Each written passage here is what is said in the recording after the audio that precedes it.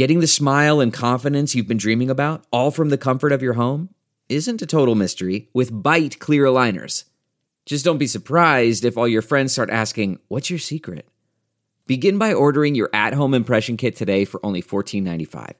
Bite Clear Aligners are doctor-directed and delivered to your door. Treatment costs thousands less than braces, plus they offer flexible financing, accept eligible insurance, and you can pay with your HSA FSA.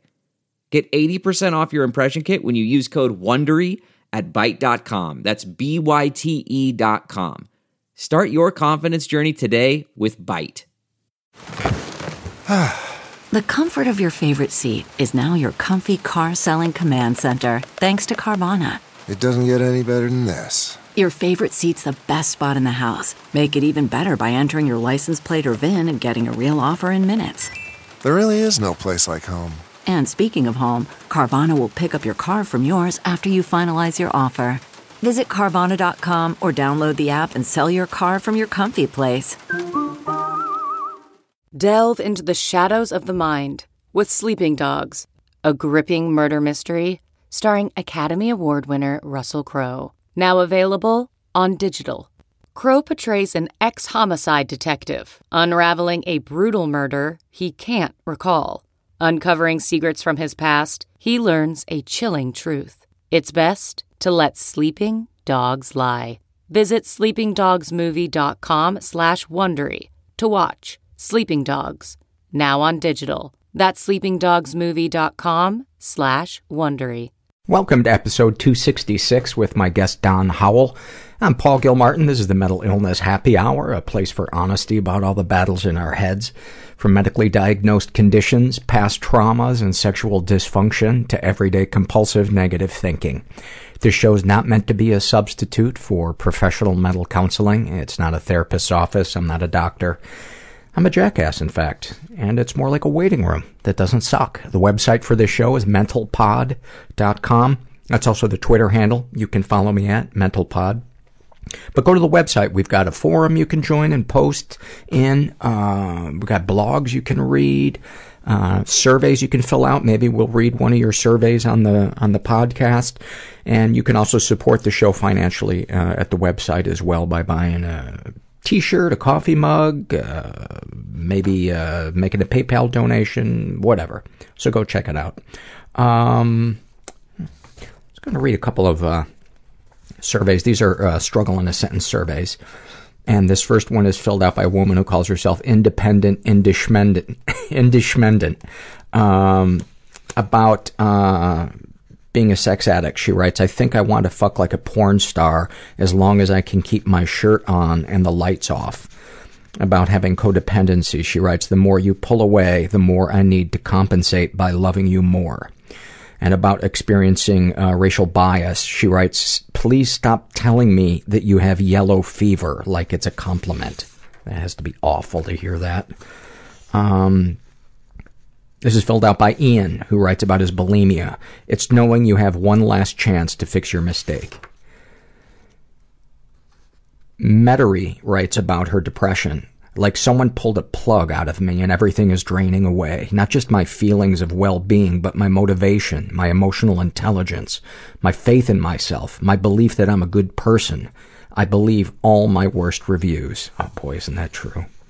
That's a great one. Thank you for that. This is filled out by a guy who calls himself Drug Addict Trying to Fill the Emptiness Inside Me. Gee, I wonder what his issues are. About his anger issues, he writes, "Sometimes I feel like it is the only emotion I have. Everything else is fake, a face I put in to please the world." And a snapshot from his life, he writes, "Hiding in my bedroom, using cocaine, pretending to be asleep, hiding from my family, my kids. Daddy's always sleeping, but really, I'm geeked out, hiding, being alone."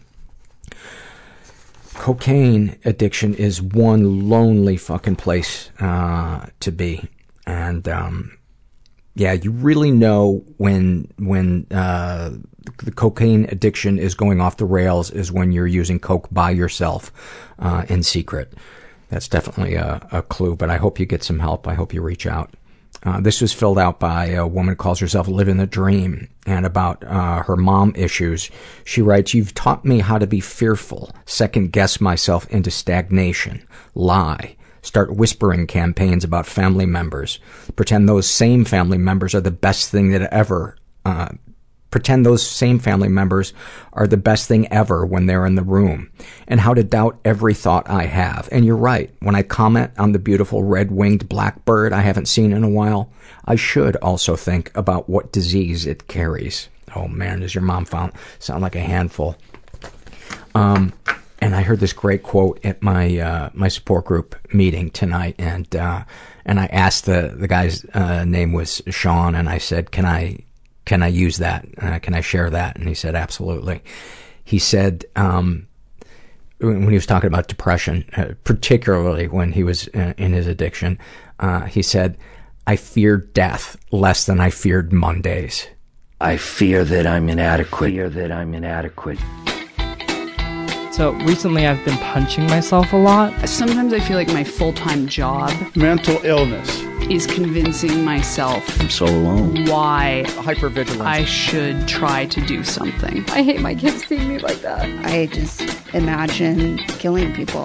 I woke up with rats in my hair. They warp reality. Am I losing myself or am I becoming myself? I go back to bed. Hiding underneath the sofa while people were shooting outside the house. I was able to get myself out of Scientology. Put a gun to my mother's head, and I was 11 years old. And you're just garbage moving from one person's house to the next person's house, and you just hope they don't throw you out like garbage. So I planned my suicide. Because you won't ask for help. I'm asking for help. I'm not pretending everything's okay. I'm not trying to do it alone. I'm really happy that I did it, because a lot of good things have happened since then. That option just evaporated, and I'm not going to kill myself. I don't think I have what the woman who is not right for me anyway wants. I'm here with Don Howell, who, first of all, I want to thank our listener, Whitney, who recommended Don as a guest. Don, you're a semi-retired police officer who, how would you describe your area of expertise and what you like to go and speak on? What I've been fortunate enough to do was for the majority of my career, 25, 30 years or so, out of 42 years, I was assigned as a detective working sexually motivated crimes. It's kind of an assignment I kind of fell into. I was the child abuse detective, child molest detective, adult sex crimes detective kind of thing. And I really found it rather fascinating. So for 25 years, I worked that assignment. That's what I did. And it's really been a wonderful thing to do. People think sex crimes are kind of yucky and awful and whatever. But I found them fascinating. I was really fortunate to fall into it. My city allowed me to stay there. And as long as I handled all that stuff, they didn't care. As long as it was like, if he's going to handle all that messy stuff and just get it done right and deal with social services, deal with the courts, get everything done, we don't care what he does. Christmas shopping in July, that's fine. He can go do that. He can do whatever he wants as long as he handles all this stuff for us. And I was happy to do it. And it was a tremendous education for me. I went to tons of schools and found out all kinds of things about sex offenders. And then actually was able to apply it to my caseload, which is where you really learn how to make things work. And they just let me stay there. And so I went to all the theoretical schools and then was able to apply it. When you mean they allowed you to stay there as opposed to what? What generally happens in police departments is somebody's looking to become a detective, and so they find an opening in the detective bureau, which is oftentimes in the juvenile department or in sex crimes or in petty theft or something. It's kind of like your introductory into law. Places where people don't want to stay. Right. And so you get into that assignment and you wait for something to open up in robbery or homicide or fraud or wherever you want to go, and then you go to that position, and then the new one opens up a lot. So oftentimes, a sex crime detective may only be there 18 months, 2 years before he goes on to something else. And that's not enough time to learn that assignment. It takes a long, long time to learn it. It would seem to me to be one of the ones where you would need the most time because you're dealing with the deepest, darkest, most complex part of people's brains. Well, absolutely. And people don't understand that sex crimes, this will sound real simplistic, but sex crimes are motivated for a sexual reason, as opposed to money or revenge or drugs or gangs, which is mostly what we see. this has an entirely different motivation. There's no profit in it. There's no, I'm going to rob the bank to get money to buy drugs. There's none of that, okay? It has a really specific intent. And to make it work for you, you have to understand that intent. You have to understand what makes these people tick the way they do, which helps you when you're interviewing your victims and your suspects. Now you know, okay, the behavior behind this caused him to do this. And so if I know how that works, then I can, what the victim is telling me makes a whole lot more sense, and I know how to go after the bad guy when I catch him. Yeah, what his payoff is, and then what his signature is. Well, signature is a legal term, okay, which I don't truly understand. No one really understands, to be quite honest with you. But yeah, what makes him work and what his underlying fantasy is, if you can sort of see the fantasy, and then you can sort of put them into general categories, and you just go after them that way. And it becomes real easy after a while. You just work it. Yeah. That's why they let me stay there, because I figured out how to work it. And it was really, really a good deal for me. Is John Douglas a figure in your education? Well, I know of him. Him, Ken Lanning, or Hazelwood, they're like the gurus of behavioral science stuff. I actually predate them. I should go back to a guy named Bob Morneau, who predates the behavioral science unit, but he was the guy who understood sex offenders, and he taught at my police academy in 1973. Okay, and I took classes from him later when he retired from the bureau, and he was sort of the forerunner of all this concept of we have to understand this behavior, and he came up with a lot of really good ideas. Some of them really didn't pan out, but it was okay because it still got you going down the right road. And you still, once you go going down the right road, start thinking like sex offenders, thinking like how people behave, and realizing that consensual behavior is not what you think it is. People do a lot of weird things consensually. And what Bob taught me was that don't work your personal history or what you were taught is normal. Work the law. If it's not illegal, don't worry about it. Just that kind of stuff. So funny. I tell my listeners that all the time. I say, there's no unhealthy fantasy. There are just healthy or unhealthy ways of expressing it. And does it consume you? Does it cause a negative thing in your life? Then after Bob Morneau, you got Ken Lanning or Hazelwood, who are the guys I've been stealing material from decades. And John Douglas, of course, he's a big author kind of a guy. And the new ones in the BAU, they're really wonderful people. Like I can still call them. You can call the public knows this, but in a law enforcement point of view, you can just call the BAU, the Behavioral Analysis Unit, and just ask them a question, and they'll talk to you. They tell this is what I got, and this is what they'll tell you, give you their opinion. And sometimes they're right, sometimes they're not. But it is kind of a crapshoot because you're dealing with the human behavior, which was the fascinating part of it for me, to say, okay, how are we going to make this guy work? How can I work him? More importantly, yeah. One of the most fascinating books I ever read was Mindhunter by John Douglas, and I was so fascinated and chilled by it that we put a security system in our house after I finished it. I was like, oh my God, there are some seriously scary people out there, and brilliantly. Absolutely. Yeah, a Mindhunter, and there's the one called The Evil That Men Do by Roy Hazelwood, which is another sort of history of his the weirdos he's investigated kind of stuff. There's some really brilliant people out there who are really scary, and I don't know how those two get together. Nobody really knows how those two. In my city, Rodney Alcala is the scary guy. We have genius IQ, off the chart genius IQ. You're talking about a perpetrator or an author? Well, probably not that perpetrator. He's on death row for the third time. Okay. But a serial killer, absolutely brilliant, and absolute stone cold psychopathic, sociopathic killer. Absolutely serial killer from the very beginning. He's a long history of sexual stuff. And you look at, I've sat across the table from these people, and you look in their eyes, and there's no human being in there. And it's kind of scary to go, okay, how did that guy get that way? I don't know. Is it genetics? Is it nurture, nature? I have no idea. That's one of the things that really fascinates me and getting to do this podcast is the relationship between trauma and behavior. And from what I've begun to read about psychopathy, there are some people, they say, that where they believe psychopathy might be a genetic thing. Do you believe that? Yes, I do, actually. I think that there's a combination of a genetic predisposition towards being sociopathic, which sets the stage for you to become anything from a window peeper to a serial killer, depending on where your level ends up at. And then there's some sort of behavioral component where you learn to eroticize peeping in windows, torturing people, bondage, pain and pleasure, rape, exposing yourself, whatever it is. And what that mechanism, how do we learn things like that? I don't know how we do it. I don't think anyone knows why we would learn that as opposed to something more healthy. But if you go back to the old, I'm really dating myself here, but the old detective magazines, you used to see them in the drugstores, where they always had the cover photo was of a partially clad woman with a look of fear on her face, and her hands are tied, and she's wearing almost nothing, and there's a guy's got a knife through her throat. Well, people would look at that, young men would look at that, and some would become aroused by the skin that was showing, some by the lingerie, some by the look of fear, some by the way the ropes were tied, some by the knife. And you go, why do some become attracted to one to the other? And so you theoretically end up with people who are into bondage, perhaps, or they become, have the ability to eroticize power and control. They eroticize violence.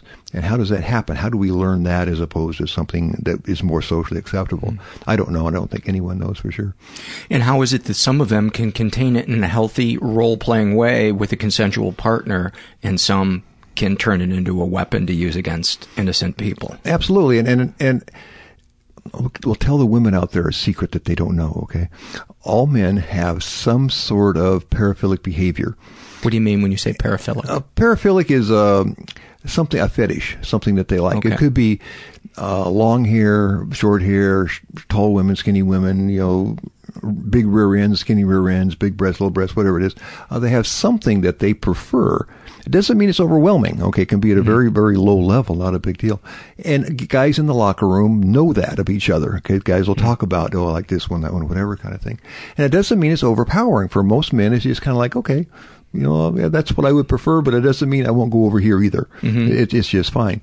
But occasionally you get someone, and it's relatively rare, but occasionally you get someone who becomes so fixated on that paraphilic behavior, whatever it might be, that it becomes overwhelming and interferes with their life. And now you got a problem. And instead of having like mild, moderate, and severe paraphilias, when you get to the severe level where you're a toe sucker or you're stealing dirty diapers and smearing the stuff all over you because the texture and the odor arouses you, that's a problem. Okay, that's a problem for you. And it may not be a legal problem for you, but if it starts interfering with your life to where you can't have a relationship with anybody because you have to have poopy diapers all around, that's a real problem for you. And how do you get there? That's a tough one, And it sounds very similar, really, to recreational drug use or drinking. It's, it's sometimes people, I'm a recovering alcoholic and drug addict, and sometimes people will say to me, how do I know if I'm drinking too much? And the first thing I say is it interfering with your life? And, are you making choices where you're choosing that over paying rent or, you're... Right, absolutely. And as it becomes so overpowering that, again, you have no control over it. And you talk about the diaper stuff, okay? There's a whole underground society of diaper people. We had a guest on who has a diaper... infantilism. Yes. Yeah, I did an undercover thing with them at one time just to collect information about how they were thinking, where we just sort of joined them and signed up just to read their material. And infantilism in and of itself is not illegal, and some people dabble, and some are just so enamored in it they can't. That's all they're dealing with. Actually, they're addicted to it, kind of thing. But there's so many other similar paraphilias out there where it's nasty stuff. Again, people are cutting their flesh, or cutting other people's flesh, or cutting off body parts, or hanging weights from their genitals, or I don't know, whatever torture stuff that the pain and pleasure people, where there's this fine line between what's painful and what's not. And, I've had the opportunity to talk to them. It's really fascinating. Instead of just reading about them, I get to go talk to them. It's great stuff. So your interest in the infantilism paraphilia was educational, not that you thought that they were a danger. Well, what happened was a woman in her 80s calls up and says that her boss kept wanting her to breastfeed him or to nurse him. She's in her 80s, he's in his 40s. And he was an infantilism guy, and she kept saying no. And finally, he got to the point to where she had to quit her job. And so when she left, she took all of his infantilism material with her to go to her lawyer and say, this guy has this fetish, and so he should sue him for unlawful termination kind of stuff. And so all that information came to us because it was in my city. And so I got looking at it. At that time, this was before the internet, and so we were writing letters to potential child molesters and see if they'd correspond with us. So I was looking at this and saying, okay, people have these overwhelming paraphilias, usually have 4. They don't have one dominant and 3 or 4 subordinate ones. So is it possible that somebody who's into infantilism is also into molesting children? Is that a possibility? And so I entered that world just to start corresponding with them and seeing if that was possible.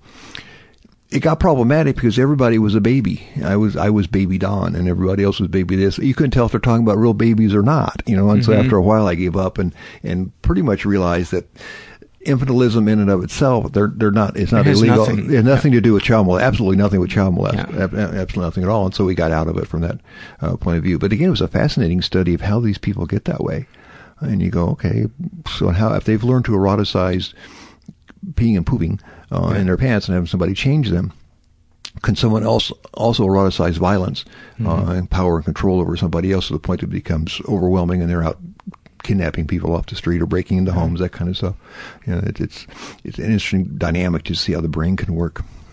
So what are some things that when you go and you speak to people, go to speak to groups, what are some of the themes that you cover, and what are some things that you would like to share with us, particularly where you have a case in point, where you can elaborate, you can show us a real-life example of the thing you'd like to educate us on? Well, the one that irritates me no end, okay, is the concept of pedophilia.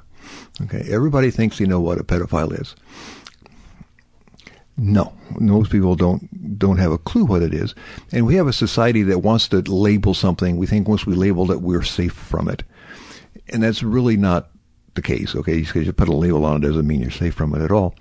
But we like to think about anyone who molests children is a pedophile.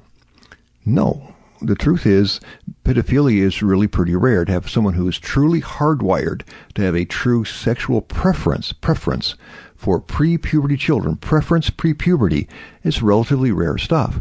You have to contrast that to someone who can perform with any victim of opportunity.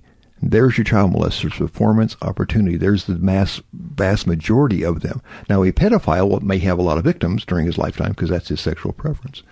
But when you talk about numbers of offenders, the people who can perform with any victim of opportunity outnumber them by tens and tens and tens and tens of times, okay? So you hear a case of a child kidnapped off the street, 8-year-old, 5-year-old, whatever, kidnapped off the street and molested and thrown out of the car and found murdered in the canyon. That's not pedophilia, folks. That's a rapist. Okay, we need to look at rapists, not at child molesters. They're very different categories, very different things. So I needed to learn that. It was something I learned over time. Now, what if that person was only targeting 5-year-olds?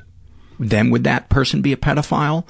Or were they excluded from being a pedophile because they had also raped adults? No, the answer is no.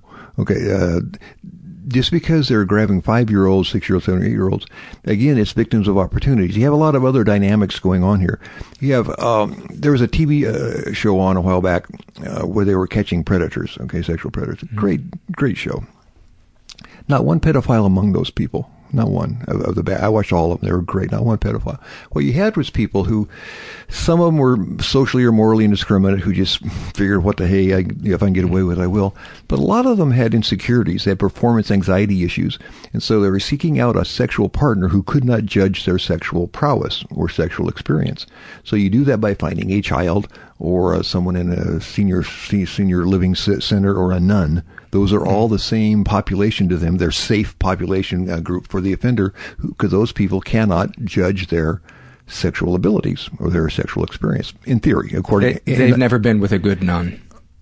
Well, that's true. That's true. And they don't really realize that grandma, even though grandma's in her 90s, Grandma's been around. She was been around. She was a flapper in the 20s. She was, and then they forget that. But in the mind of the offender, because we don't think of grandma as being, sexually active or sexually promiscuous or whatever, in their mind, it's a safe victim. Yeah. So if you talk to these people, if you talk to them online, they're really pretty honest. They'll email somebody and say, "Have you ever seen one of these before?" And if the girl goes, "Yeah, I've seen a lot of them," well, then the guy goes, "I'm out of here." If the girl says, "Oh," or boy, if the girl says, "Oh no, what is that? What does it do?" Then they feel safe. They don't have the performance anxiety issues, and so they go after that person. If you take that one step further to eroticizing control and power over somebody, and add in the performance anxiety, then you have someone who's always kidnapping 5, 6, 7, 8-year-olds. Doesn't necessarily mean that's his sexual preference. It just means that you have a combination of issues here. He's learned to eroticize violence, plus he has performance anxiety issues. Okay, so I need to know that. Okay, because I'm going to go look at a population of offenders. I need to know what he's doing, and the victim can kind of tell you, if you interview them correctly, what was said, what would happen. Is the guy giving me a definition of a rapist, or is he talking about pedophilia? Now, pedophilia, they want to date and have a relationship with somebody. It's not a hit and run relationship with them. And so if someone's grabbing a kid off the street and raping them, kicking them out of the car, that's not a pedophile. That's not going to happen. That's not what they want. They want to date, seduce, have a long-term relationship with somebody. So almost by definition, if somebody's grabbing kids off the street or breaking into the houses and grabbing them, it's probably not a pedophile. I mean, you're 99% sure it's not going to be a pedophile. Some other type of sex offender, yeah. So what happens is you have to watch your city. And if it's been kind of quiet for a while, all of a sudden you got sex crimes popping up all over the place. It could be the same guy who's acting out, 5-year-old over here, 50-year-old over there, whatever victim of opportunity stuff. You have to say maybe these are all the same person or maybe not. So you have to look real closely at what the victim tells you. That's why victim interviewing is so important. And you need to get into the dialogue. What happened? What did the guy say? Did they have trouble maintaining an erection? What did he do to get over that? What did he have you say, do, stand? What fantasy is he reeling off in his head? And which is more important than the actual sexual events to me, One of the surveys that we have on our website is called the Shame and Secrets Survey. Okay. And people list traumas that have happened to them in life and then what their most powerful sexual fantasies are. And it has been so educational to me, seeing the relationship oftentimes between traumas from their early lives or even adolescent lives and the thing that does it for them sexually. Not to say that this A always leads to B, but you see a pattern there that is to me unmistakable and endlessly fascinating to me. I would like to look at that because you have people who will start a behavior to satisfy an immediate need, and then it becomes a habit. And it doesn't satisfy the need anymore, but it's become such a habit, that's all they know. To get back to the Catching Predators show, one of the people they arrested shows up to meet the girl with a carton of Cool Whip. Okay, I almost fell on the floor laughing because I knew what he had, why that was important to him. Because if you stick let's say your finger in the Cool Whip, your cat will lick your finger, right? That was his knowledge of sexual activity. So he brought the Cool Whip to the girl thinking that if I dip my quote-unquote finger in it, then this is all I know about sexuality. Okay, so you have sort of a sad character here. Again, someone who doesn't really want to have sex with children, but he's just intimidated by adults. And he adds in the only element he knows. Yeah. And so when you get to the shame, this trauma, shame, and whatever, at some point they came up with a behavior to help overcome the trauma, and then it just sort of stuck with them. Yeah. And so I think that's probably where you're going with any sort of mental health issues. Say, let's just break that chain here and get you out of that, so you can get onto something that's healthier for you. So give me some. The other thing that I noticed too is it seems to me that some of people's sexual fantasies are a way of kind of getting into a time machine and going back to that source of trauma, but having control over it, if not the event, some aspect of the event. That's my dime store opinion on In a therapeutic setting, you might be able to do that. You might be able to rewrite history. Okay, go back and say, okay, let's just change this element and kind of make it better for you. In a therapeutic situation, I think that would be okay. I don't do therapy. I'd probably fail at it. As a therapist or the patient? Well, probably both. Client. Probably both. Okay. Yeah, probably both. Yeah. But I probably tried to treat myself, and that's just horrible. What you would do, what I see in my business, is you see the acting out of fantasy as a way to balance the emotional teeter-totter in your head. Mm-hmm. If you're stable, if your rapist is stable, then he's an average everyday guy.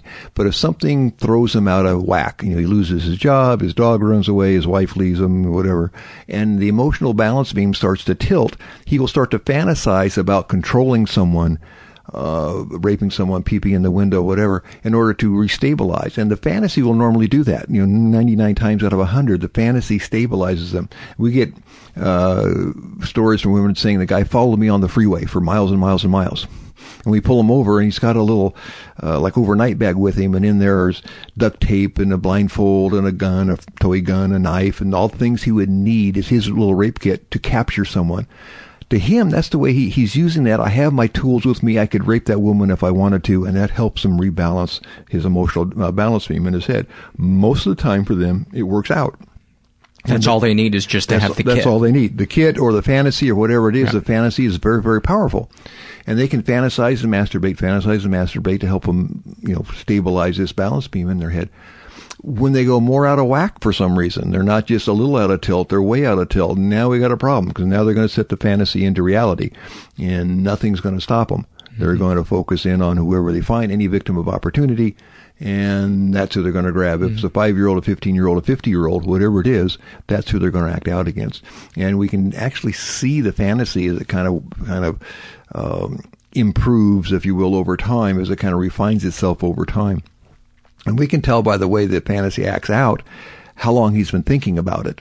If it's been a long, long time, if he's done this before, if it's his first time he's acting it out, you can see by the way it's polished up to see how it's going to work. The pre-plan is always perfect. The reality is not, which gets me into one of my ideas, one of my theories, what I call anti-logic. You always look for the anti-logic, the illogical behavior in the event itself. And a lot of cops pass that over as being, I don't want to write about that because it sounds stupid.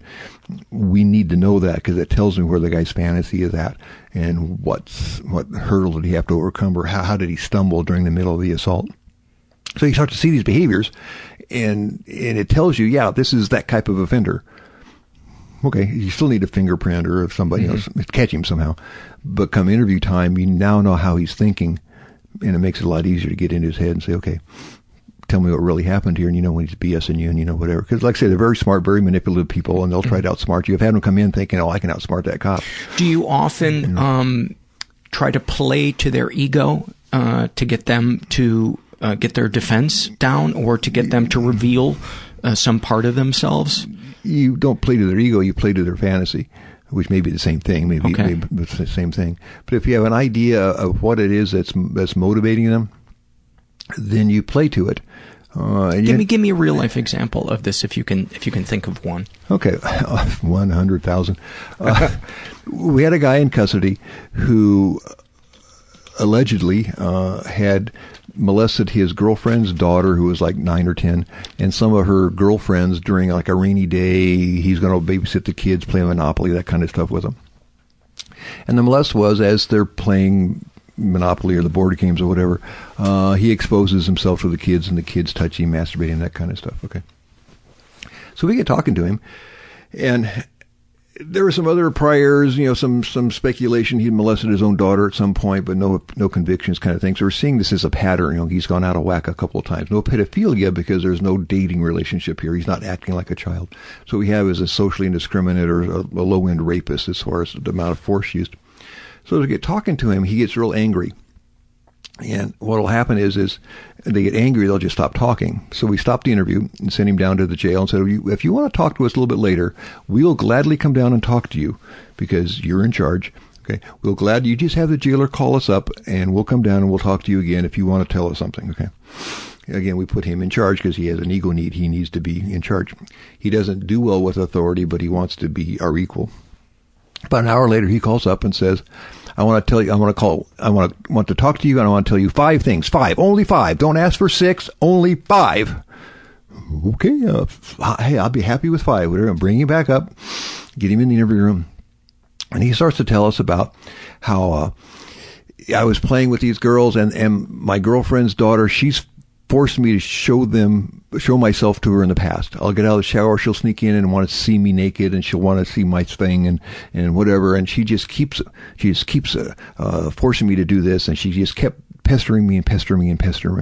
And finally I just finally pulled my sweatpants down and let him look at it. Okay. Knowing the behavior, we look at him and go, why those little vexens? How dare they do that to you? Oh, right. You just play into his fantasy. Because in his mind, he's what's called a regressed offender. And in his mind, he sees the children as the sexual aggressors and himself as the victim. So knowing that this is what he truly believes that. He's not spinning this. He believes it. He believes it. Wow. This is his thing. And so we go, okay, why those? How dare those girls do that to you? And at that point, it's like a fish on a line. We got him. You know, and he told us more than 5 things. You know, he copped out to the whole thing. Yeah, they did this. This one did this, and because we understood him, and I do understand him. I understand his mentality. I don't agree with it, but I understand what he's saying. He's saying is in his mentality, he's this regressed offender. It used to be called regressed pedophilia, but it's just more of a rapist kind of thing. He sees the children as the sexual aggressors.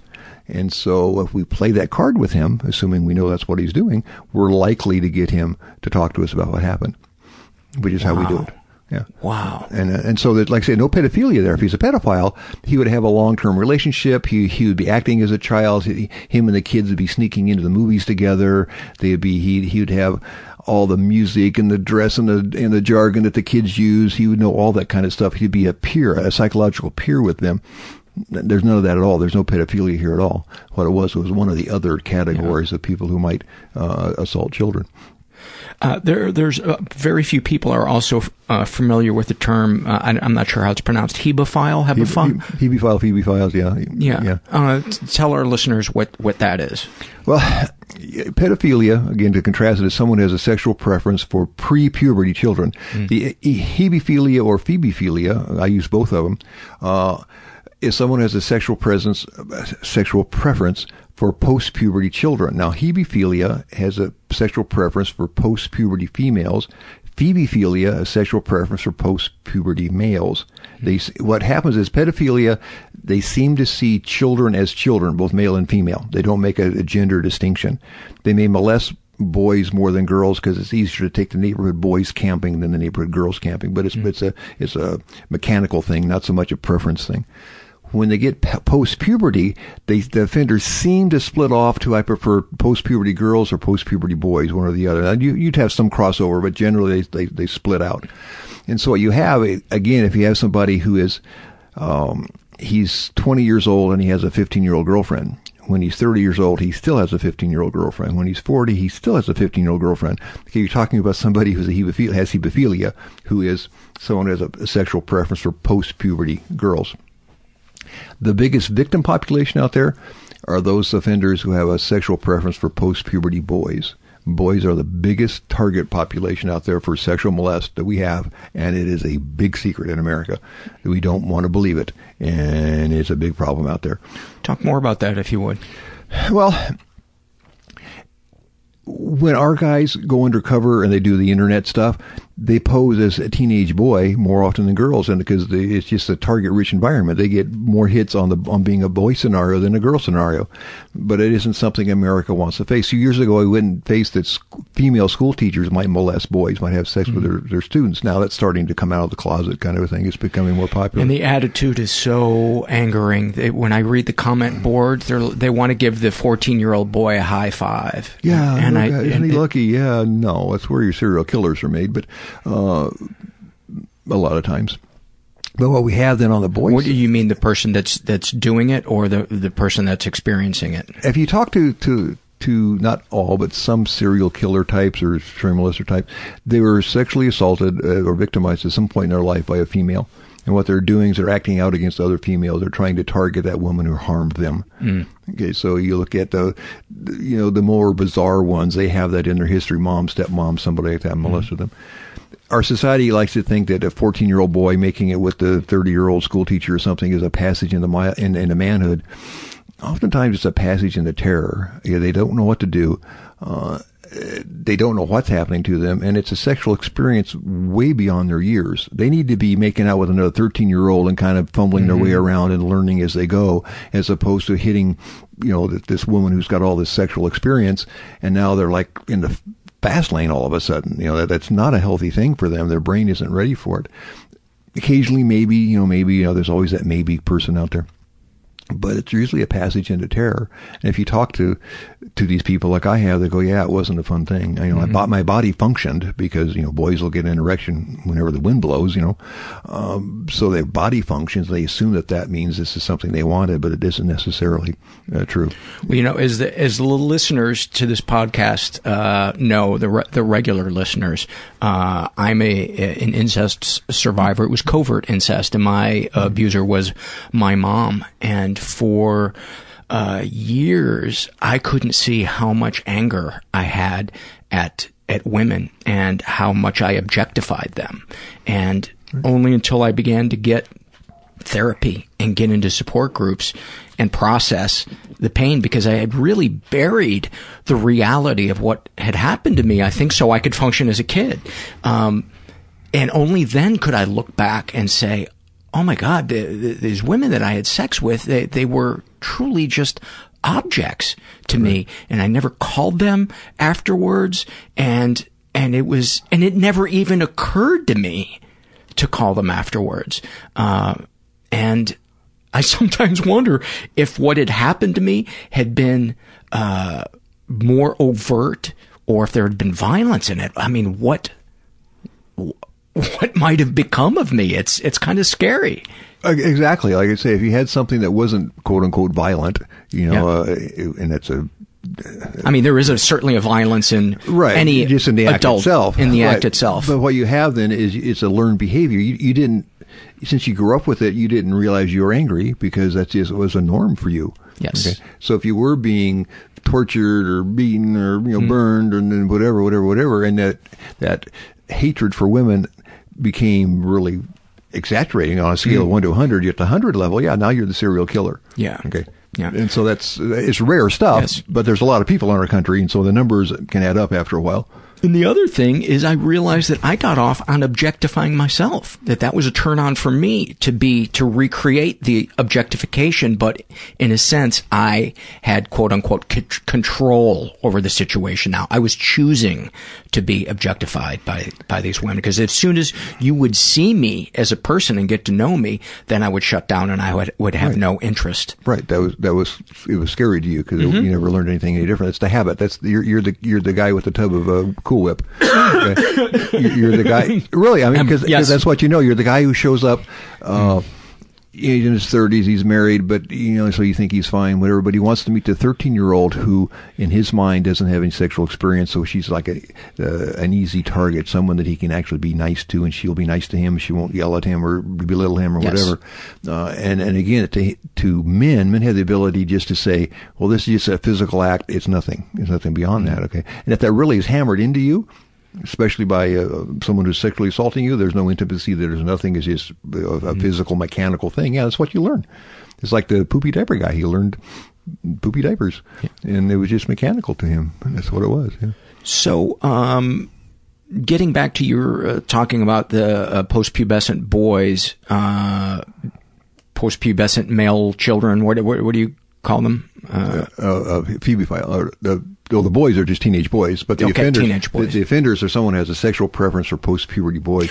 I call Phoebophilia. Okay. It has to do one of the Greek gods. Phoebe was, I don't even go there. Right. You won't find it in the dictionary, believe me. I stole that term from the FBI years ago, and they've backed away from it now and used the more generic epiphilia, spelled with an E, E-P-H, epiphilia for both boys and girls. Okay. But for what I do, I teach interviewing, and so I like to separate them out. For another reason, I like to separate those two out. But boys, what we see is that post-puberty boys are big target population out there. If you think about it, we send our teenage boys out to conquer the world and send them out there, and they're out there, and who knows who they're going to run into. We're maybe more protective of our girls, and so they're a very high population group for being targeted. Yeah. And are they mostly targeted by men? Men, yes, absolutely. Yeah. Absolutely. And it has nothing to do with homosexuality either. Yes. It's a whole different thing, okay? It has nothing to do with being homosexual. Homosexual men will turn in a Phoebe file in a minute. They don't like that at all. That has nothing to do with homosexuality. Absolutely nothing. And so what do you learn, what have you learned about this part of the population that people don't realize are at risk? What are the effects of it that you are seeing? What are the myths? What are the stumbling blocks to making headway? Well, what happens is you have to look at the target population, okay? And what you have is kids who are not connected to strong parental figures. So they're looking for something. There's a separation between them and their family, be it mom, dad, step-parent, whoever. Somebody needs to step in. You have the separation. There's a void there. Nature doesn't like a void. So either drugs, gangs, or the neighborhood molester steps in, okay? So you have a 13, 14, 15-year-old boy who's looking for somebody, and along comes a nice guy who's willing to talk to him, spend time with him, take him fishing, whatever. And the child realizes that to pay for this, he has to allow the touching, which can be very mild over the clothing or intercourse, whatever it is, depending on how a number of factors kind of thing. And so the boy learns that he's called non-complaining. He's not consenting, but he's not complaining of the sexual stuff because he needs the other attention. A lot of those kids can kind of get out of it eventually. They're kind of thrown out of it, but when they get too old, the offender just dumps them and gets rid of them, and they can actually go ahead and do okay with life. I was a part of a documentary years ago called Close to Home that was dealt with the disclosure issue of child molestation. Dealt with a lot of that. And there was some Mark McGuire, the home run guy back years ago. He funded it. He was he produced the movie kind of stuff. It was really very interesting. And they had some sports stars come in who had been molested by their coaches in that age group and how it affected them. They talked about it at some length. How you can end up being okay within the definition of okay, but you need to go talk about it to somebody, because again, you end up objectifying people. You go, what's wrong with me? It kills your self-esteem, your ability to establish close relationships with people. It can mess you up. Depression, anxiety, alcoholism, suicidal, those kind of things. All those kind of things can happen. So when you see that, you go, okay, what's going on here? Is there something here? And it's such a secret in our society that if you're a victim of pre-puberty child molest, it's almost okay to talk about now. We almost have people who enjoy talking about it. I was molested. Hi, my name's Bob. I was molested. Okay. But you're talking about a teenage boy, the homosexual stigma comes in, and you should have done something. All that kind of stuff is still very powerful. They forget that a 15-year-old still has a child's brain. Well, absolutely. And in my latest book, okay, the one I wrote, what I try to talk about there is we need to change the way America looks at child molest. I am so tired of hearing people saying, well, I never told anybody. I never told anyone. I should have told someone. I should have done this. I should have that. No! You were a child. No! The question should be, no one ever asked. Yes. Okay. It is a parent's responsibility to ask. It is grandma's responsibility to ask. Aunt, uncle, a neighbor, the school teacher. Somebody needs to ask, are you okay? What's going on with you? Someone needs to ask. And we ask if they've done their homework. Did you brush your teeth? Did you pick up your socks? Did you hit your sister? We ask all those things, but we don't ask, why are you spending so much time at that guy's house down there? Okay, why don't you come home on time? What's wrong with that teacher, or what's wrong with that coach? That kind of stuff. We don't ask those questions. And kids who are disconnected from their parents aren't likely to volunteer. And that's the dynamic you have. A kid who's disconnected runs into this type of offender. Well, they don't have anyone to come talk to because they're not connected to mom and dad. Mm-hmm. So somebody else has to step in, mom, aunt, uncle, grandparents, somebody, and ask the question. And what we've never done in our country is say, let's change the table here. And instead of putting the responsibility of identifying child molesters on the shoulders of children, let's put it on the shoulders of the parents and say, it's your job to ask the question. We ask 1,000 questions of our kids every day. Let's ask that one too. And once that happens, it's like okay to talk about it. Mm-hmm. Okay, and that's what we need to do, and we're not doing it. That's one of the focuses of what I'm trying to get out there. Well, what a great thing to get behind. And the other thing that I would love to start teaching kids when they're little, so not only could they have those tools as kids, but when they grow up to be adults and become parents themselves, is how to understand boundaries, how to understand how to express your emotions. We like to think that we're the greatest country in the world because economically we are, right. But in terms of emotional literacy, we are, there's a plague. Absolutely. We live in an emotional desert. Oh, absolutely. And I see it in my caseload. And again, I have a very focused group when I deal with sex offenders. I'm dealing with kids who are always disconnected, almost always. And you think about, again, another thing that irritates me. We had this scandal about the priesthood, okay, how the priests were molesting all these boys and stuff, okay. Again, mostly boys, okay, okay, interesting, okay, that's the target population, okay. But no one took it deeper than that, okay. What you have by definition are intact families, no divorce, okay, mom and dad living together with the kids and that kind of stuff. They're inviting the priest over to spend the night, the weekend, that kind of stuff. They're religious families, are hardworking, tax-paying, God-fearing families, yet the molest went on for years and years and years, and nobody knew about it because no one was asking the question. It was up to the kids to tell us. And we tell our kids, if a stranger touches you, don't talk to strangers, which is like not going to happen. Strangers, stranger danger is so ridiculous. I mean, it's scary if it happens to you, but it's statistically insignificant. And then if somebody touches you, you have to come and tell me. Well, okay, that's okay. 4-year-old, you tell me, or 14-year-old, you come tell me. 14-year-olds don't tell you anything. I mean, what did you do at school today? Nothing. I mean, that's what you get. Okay, you have to learn to have a dialogue with them. And I think you also, in the greater context of your relationship with your children, you have to understand: is it a safe and nurturing environment where there's a safety for them to tell you things that the child might be afraid would upset you? Children don't understand sometimes the difference between a parent being upset at a situation and a parent being upset at them. Right, absolutely. They don't have the social skills to make that distinction. Yeah, absolutely. And what the question is, okay, the question you should have been asking me, Paul. The question is, okay, is what's the number one technique a parent can use to protect their children from child molesters? Okay, and the answer is to fill them up with self-esteem. That's the answer. Okay. Over and over again, it's filled up with self. I don't care if they're 8 years old, 28 years old. If they are filled up with self-esteem, they don't have to go off to college, get silly-ass drunk just to fit in, and then they wake up in bed with somebody they don't even know. Okay, if they're filled up with self-esteem, they don't need to do that.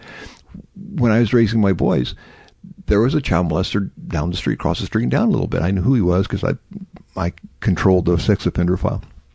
I didn't care if my kids were over there because he had a grandkid who was playing there. They'd play with them because my kids were filled up with self-esteem. I knew he would be afraid of them. They look for the vulnerable child. They see it in their eyes. If you think about the lion on the Serengeti, he's looking for the antelope who's walking with a limp. Okay, that's the Tario. Okay, that's what they're looking for. The sex offender is looking for the kid who's walking with a limp, and it's real easy for them to identify that kid.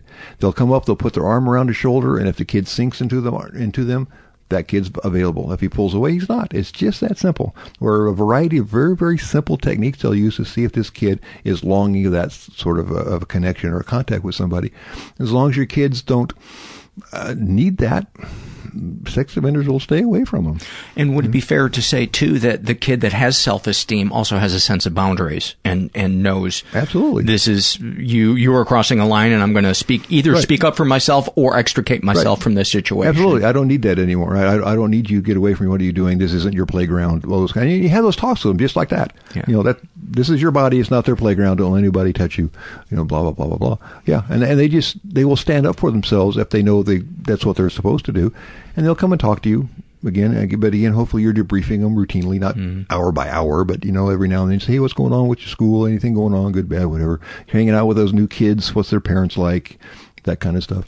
And just, if you're connected, you'll see the behavior changes. They'll come and talk to you. And the other thing I see in the surveys are the people that had their self-esteem crushed by a parent, sometimes even a parent who was just indifferent to them, not even necessarily abusive. The thing that I see is how consistently sick the relationships are that these people get into, how they stay. Well, I shouldn't say that's not a broad stroke that they all do, but so often they get into relationships with people that treat them like shit, just like their parents did. Right. That's what domestic violence is all about.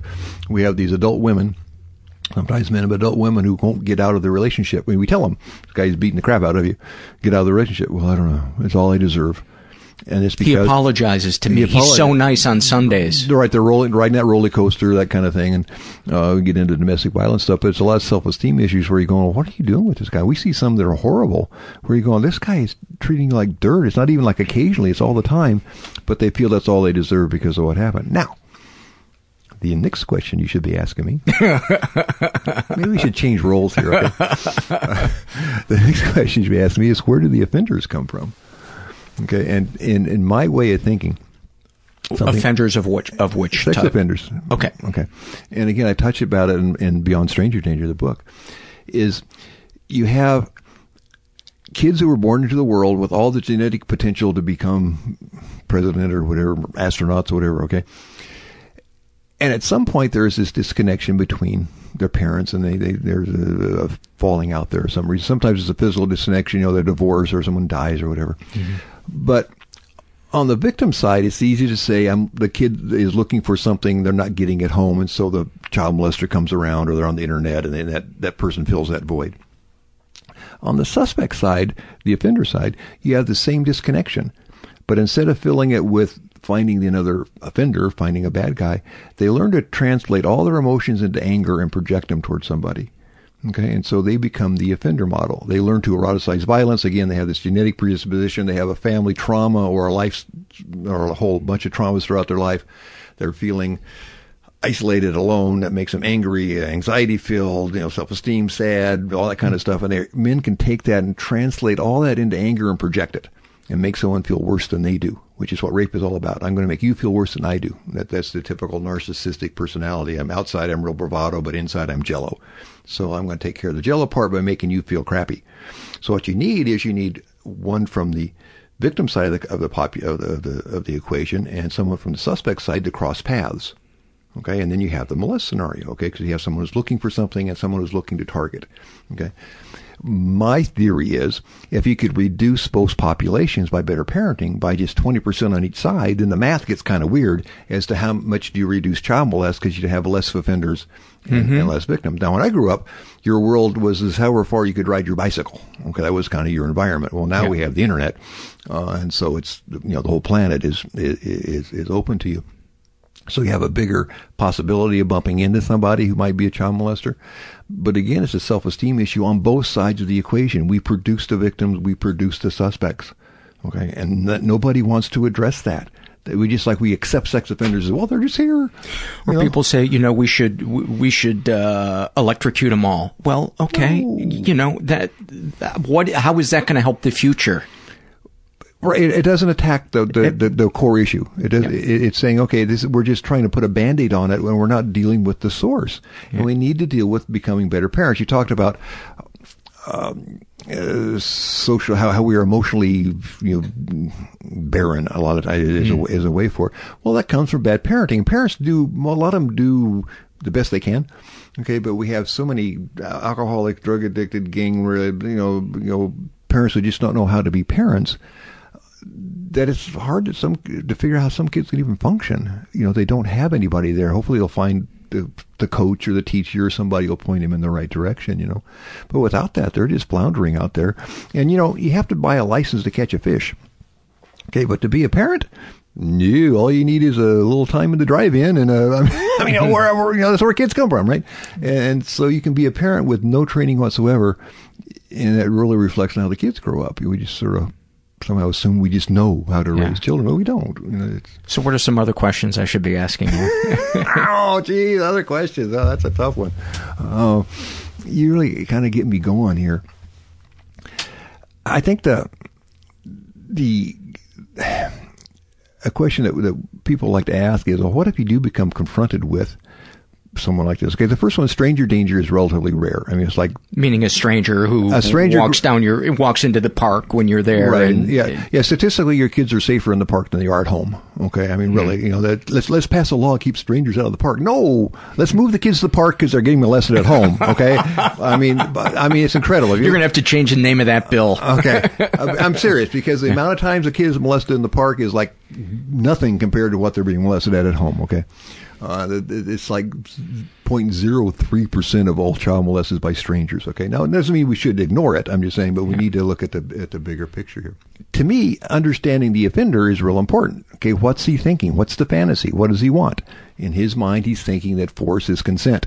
If I force you to do this, then it's actually consent, and you'll fall madly in love with me, like in the movie Rollover, dating myself again, but Chris Christopherson and Jane Fonda. Okay, after Chris Christopherson saves the world from economic ruin, he kicks open Jane's bedroom door, and she goes, "Oh my God, who are you? Oh, it's you. Take me." Mm-hmm. Okay, that's rape fantasy. Okay, that's out and out rape fantasy. The offender thinks if I force this woman, she'll fall in love with me. Mm-hmm. If we know that, okay, then you just got to tell them that ain't going to happen, pal. Okay, you got to interrupt that. Once they get into what I call anti-logic, it's the mental state they're in at the time that they're committing the offense. Okay, it's real difficult for them to think logically when they're in anti-logic. Okay, because they have this fantasy they're acting out, the ritual, whatever you want to call it, they're acting out. What you want to do is interrupt it. You want to throw a roadblock up there because they can't recover from it real quickly because they need logic to logic themselves out of the situation. So if you can throw up a roadblock somehow, I've had women in their 80s. Okay, we had a guy called the Belmont Shores rapist breaking into houses buck naked. Okay, he's in his late 20s, buck naked, middle of the night. We've had women in their 80s look at him and go, "What are you doing here, pal?" and just literally push him out the door, slam the door in his face, and lock the door. Okay, because he wasn't anticipating that. He was anticipating some sort of, "Oh no, not me! I'll give up because I, get psychologically captured. I'll give up. Just don't kill me," kind of thing. Mm-hmm. That's what he was getting off on. Was that type of response? His history has told him that that's what women will do. There's 6 phases to a sexual assault. Okay, there's approach, which is where I approach you, buy you a drink, or approach your house or your car, or whatever. There's contact, which is when they announce the rape. I'm here to rape you, or whatever. Don't do what I say, whatever. And then there's the psychological capture of the victim. You can have physical capture also if they hit you on the head and you're unconscious, okay? But most of the time it's a psychological capture where women have been told, "I better give up so he won't kill me." Once that happens, you stop thinking about escape. You stop thinking about a lot of things. The offender's behavior has told him, his past experiences told him that this psychological capture is going to occur. And once that happens, then he'll start acting out the fantasy, and you have the dialogue of the sexual assault itself and post-assault behavior, and the guy flees the scene. And after psychological capture and the actual sex, we see all this dialogue, all the acting out of the fantasy, say this, do that, stand on your head, turn the lights on, lights off, whatever it is, whatever the fantasy is, you'll see that acting itself out. If the women don't become psychologically captured, okay, then they're in a better, it doesn't mean they'll be able to fight their way out of it, but it gives them a chance to say, okay, is there a way for me to maneuver my way to the door? If he wants me to consent, you say, "Oh, wait. The neighbors might see. Let me get over here and close the door." Bam, out the door they go. If you can click into that. One of the greatest cases we had was a 13-year-old girl who, after school, again, 40% of sex crimes occur during the day. Okay, so that's almost half. Okay, occur in the daytime. Okay, so her job after school was to pick up 2 little kids, like a 1-year-old and a 3-year-old, at grandma's house, take them over to mom and dad's house, so they were all both working, key her way into the house and just babysit them till 6. Okay, no big deal. Did it every day after school. She comes in one day, and there's a rapist there. Okay, it was a serial rapist. We knew him and who he was. He's on parole for rape. And he has a big knife, and he captures her and says, "Do what I say, I'll kill the kids." So approaching contact. Do what I say, or I'll kill the kids. Okay. So she becomes sort of captured by him because she's got to protect the kids. He takes her down the long hall to the master bedroom with the big double doors, has her undress. She's sitting on the bed. He undresses in front of her. Since she is psychologically captured, his experience tells him he can put the knife down because she will not try to flee. He puts the knife down. Again, he's thinking that if I force this girl, this will be a wonderful experience. She wants me to force her, and we'll ride off into the sunset, live happily ever after. So as he starts to push her on the bed and get on top of her, she's going, "I've never been here before. I don't know what's going on here." But in just a brilliant moment for a 13-year-old, she puts her hands on his chest and says, "Let me be on top, big boy." And she rolls him over onto the bed next to her. That's his fantasy. "Oh my God, she wants me. This is going to be wonderful." So now he's lying on his back going, okay, baby, here I am for you. His fantasy is being fulfilled. And she looks at him, and she sees the knife on the floor, and she picks the knife up. She has it in both hands, and she tells me during interview, she goes, no one's ever told me where to stab this guy at. Nose, toes, somewhere in between. I don't know. I don't know where to stab him. So she closes her eyes, goes, and stabs him, and the knife goes through the just below the belt line and actually pegs into the pelvis bone, and she can't pull it back out. It's like boing, and she can't get it back out. So she can't tug it out of there, right? Mm-hmm. So she goes, okay, feet, get me out of here. She runs down the hall, scoops up the kids, turns around, and the bad guy is now standing in the double doorway, hands on each side, looking at her like, what the hell just happened? Why'd you do that to me for? He reaches down with his right hand, grabs the knife blade, and pulls it out of his side. Big gushing blood is, coming out, blood dripping off the knife. It's like a horror movie, right? And she says, feet, get me out of here, and she runs off, kind of a thing, okay? The moral of the story is she did not become psychologically captured. She was physically captured because she's got the kids to deal with, okay? But psychologically, because she was 13 and didn't know any better or whatever, she didn't become captured where you said, just do what you want to me. And she found an opportunity to escape. It doesn't mean you're always going to escape. I'm not saying that, okay? But I'm thinking if you are always thinking to escape, it's like standing up to the bully. You still may lose the fight, but at least you stood up to him, that kind of thing, okay? And so what we need to do is teach women, just realize that what is normal is for you to become psychologically captured. You go off into something called rape trauma syndrome, which is a whole other lecture. But if you don't do that, okay, if you don't become psychologically captured, then you can always weigh your options. And I think just telling people that, just realize this is what your brain's going to do to you. Don't let it do it to you. Is a wonderful thing for them to recapture some control over the body and go, wait a minute. I feel myself slipping over here. I'm not going to let that happen. And a lot of women have just stared the guy down. We work in the shores rapists. A lot of times he failed because the women just pushed him out the door, just stared him down and said, pal, you have to work for me. And again, it depends on how out of whack he is. If he's 20% out of whack versus 80%. 80%, you got a fight on your hands. 10%, yeah, maybe not so much. Yeah. And you don't know that until you're in contact with the guy, yeah. And I would say the other thing to educate would be men who think that women want to be in a consensual, think that rape is consensual. Well, yeah, where does that come from? How do you get that sort of twisted set of, mindset? I'm trying not to make this too much of an infomercial, but in Beyond Stranger Danger, the book I talk about, we talk about that scenario where the girl is, because of self-esteem issues or whatever, is using sexuality to gain social power. You see this all the time where the freshman girl is having sex with the star quarterback, the senior boy, in order to gain social power, and he's using social power to get sex. Okay, that's an uneven equation. It's not a good deal kind of a thing, right? So I'm not blaming the girls at all. But what we as fathers need to do is tell our boys, hey, just because the girl says yes doesn't mean you should. You have no idea what psychological, emotional baggage this girl is coming into school with or coming to the fraternity with. She may have been molested forever, raped forever. She's been taught that she doesn't have control over her body, and she equates sexuality with social status. That's not someone you have sex with, because she could be a stalker kind of thing, right?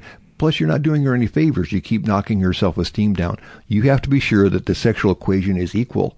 And we're not telling our kids that. I told my boys anything other than yes means no.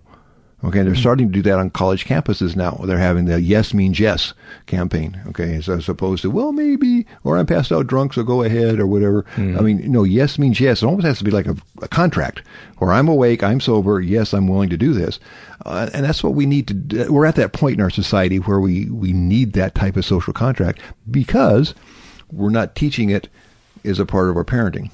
We're very into math and science and video games and all that kind of stuff, but we're not into social etiquette and respecting other people's boundaries. Wouldn't it be great if they started teaching boundaries classes along with math? Wouldn't that be nice? And I don't know that the schools are equipped to do that. They're having enough trouble with reading, writing, and arithmetic, that add in all these other social issues. But things that we used to see, families, when you had grandma and, all living in the same farmhouse together where they taught all these things, there's always somebody to watch the kids. You saw this sort of evolution of ethics and morality, and don't take advantage of people. In my job, we see a lot of where that just doesn't exist anymore. If I can get away with it, why not? And we see it in fraud and all kinds of things. Or if I can steal that guy's money, why not? Do you sometimes look at Wall Street and think they're the stereotypical Wall Street thief, do you sometimes look at them as really just rapists, but money is their thing, where there's kind of a similar mentality with them? Do I sometimes? How about all the time? Okay. Yeah, because what you have is that thinking that it's okay to claw my way to the top. Destroy the competition, walk on the little people, do whatever I need to get to attain what I want. Only thing that differentiates them from the sex offenders, they've never added the sex offender component, the component of eroticizing violence.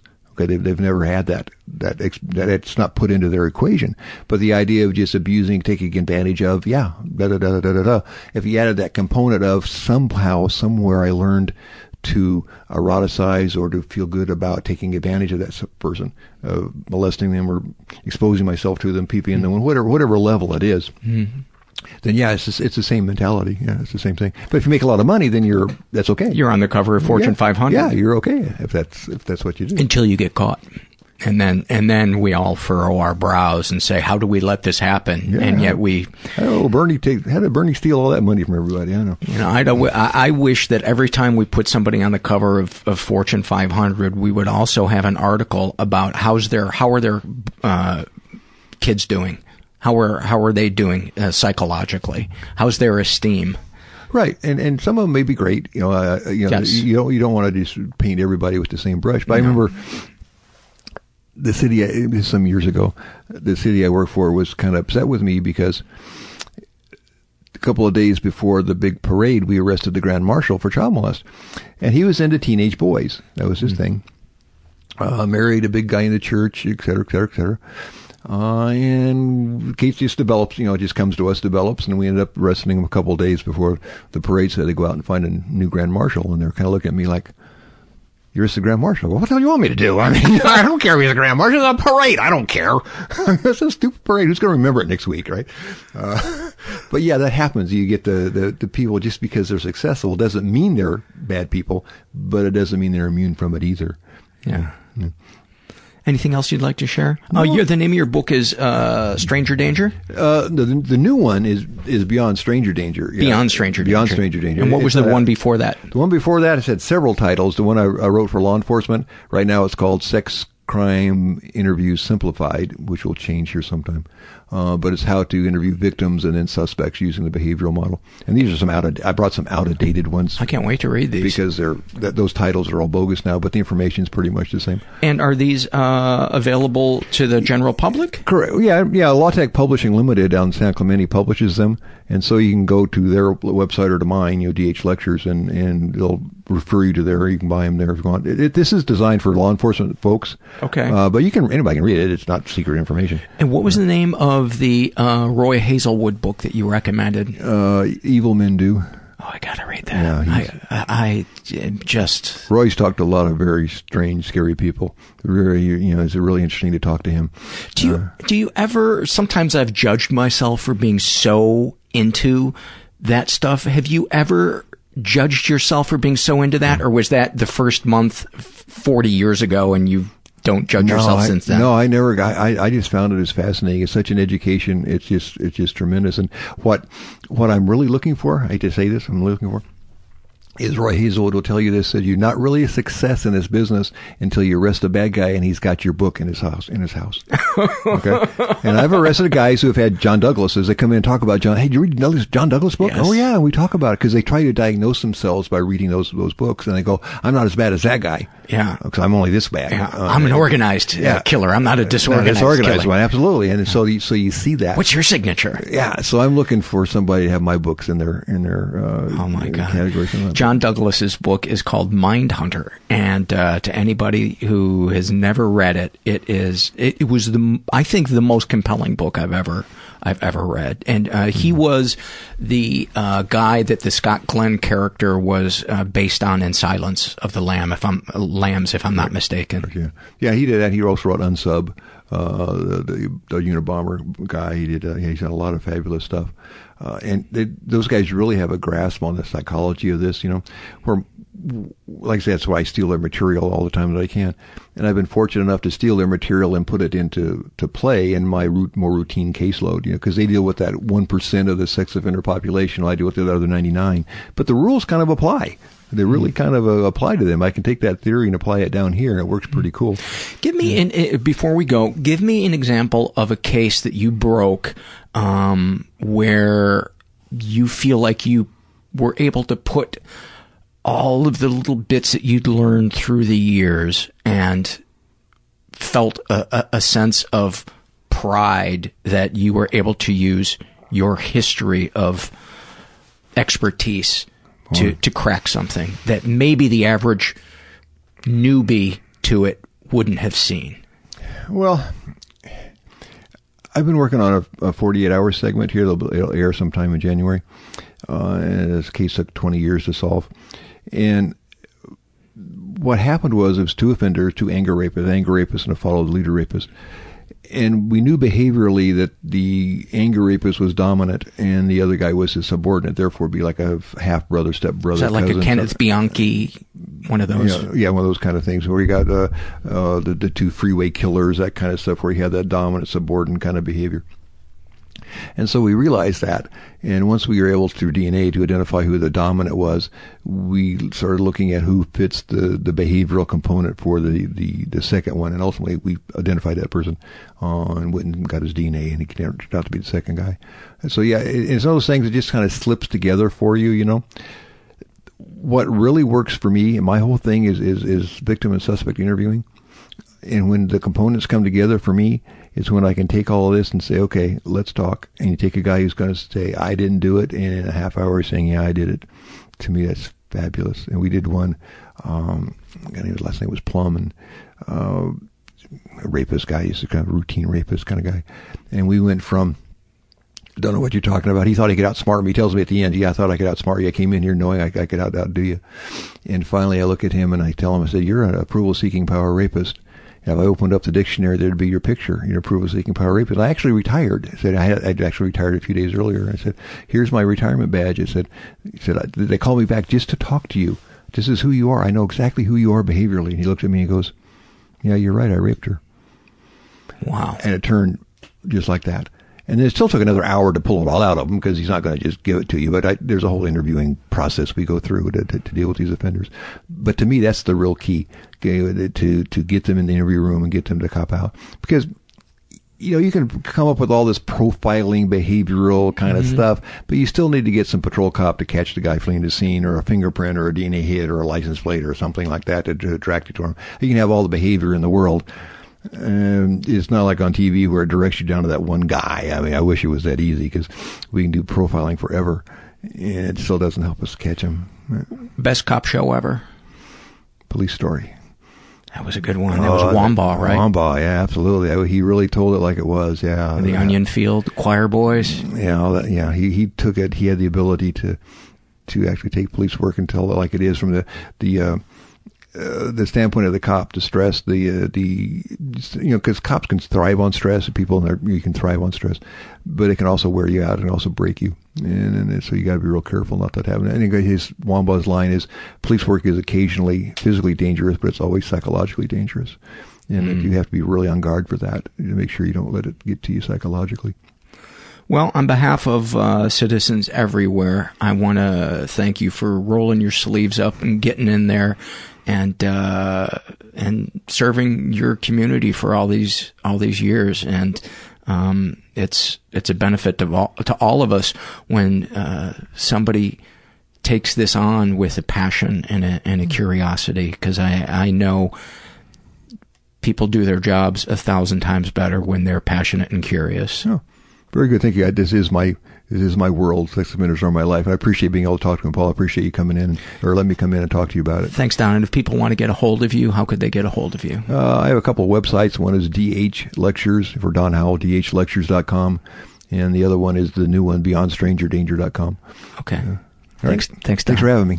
Many, many thanks to Don. You know what I wanted to, as I was listening back to that episode, I thought, I wish I would have asked him about where, what his thoughts are on entrapment when you're doing those kind of undercover things, because there's some times where I feel like that's not cool to do those things, but I didn't know more of the particulars. I wished I would have asked him more of the particulars about when he said they were posing as people, and I think it was a chat room. Anyway, I feel like I dropped the ball on not asking that question. And I just wanted to beat myself up publicly about that. Oh, also the 48 Hours episode that Don was talking about, it apparently already aired, but it is still on their website. I don't know the name of it. He hasn't gotten back to me about the name of the episode, but go check that out if you care to.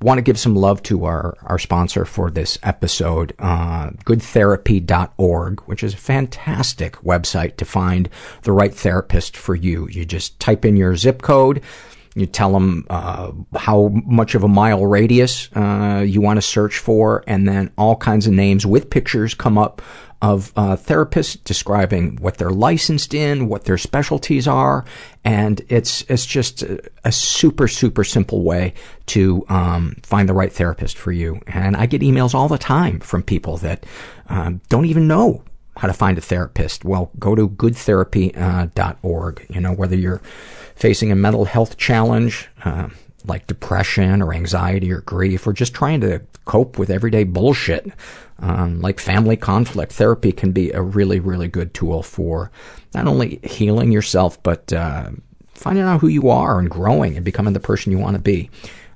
Good Therapy offers a non-judgmental environment in which you can feel connected, supported, and understood. And since 2007, goodtherapy.org has helped millions of people find qualified counselors and therapists. There is hope.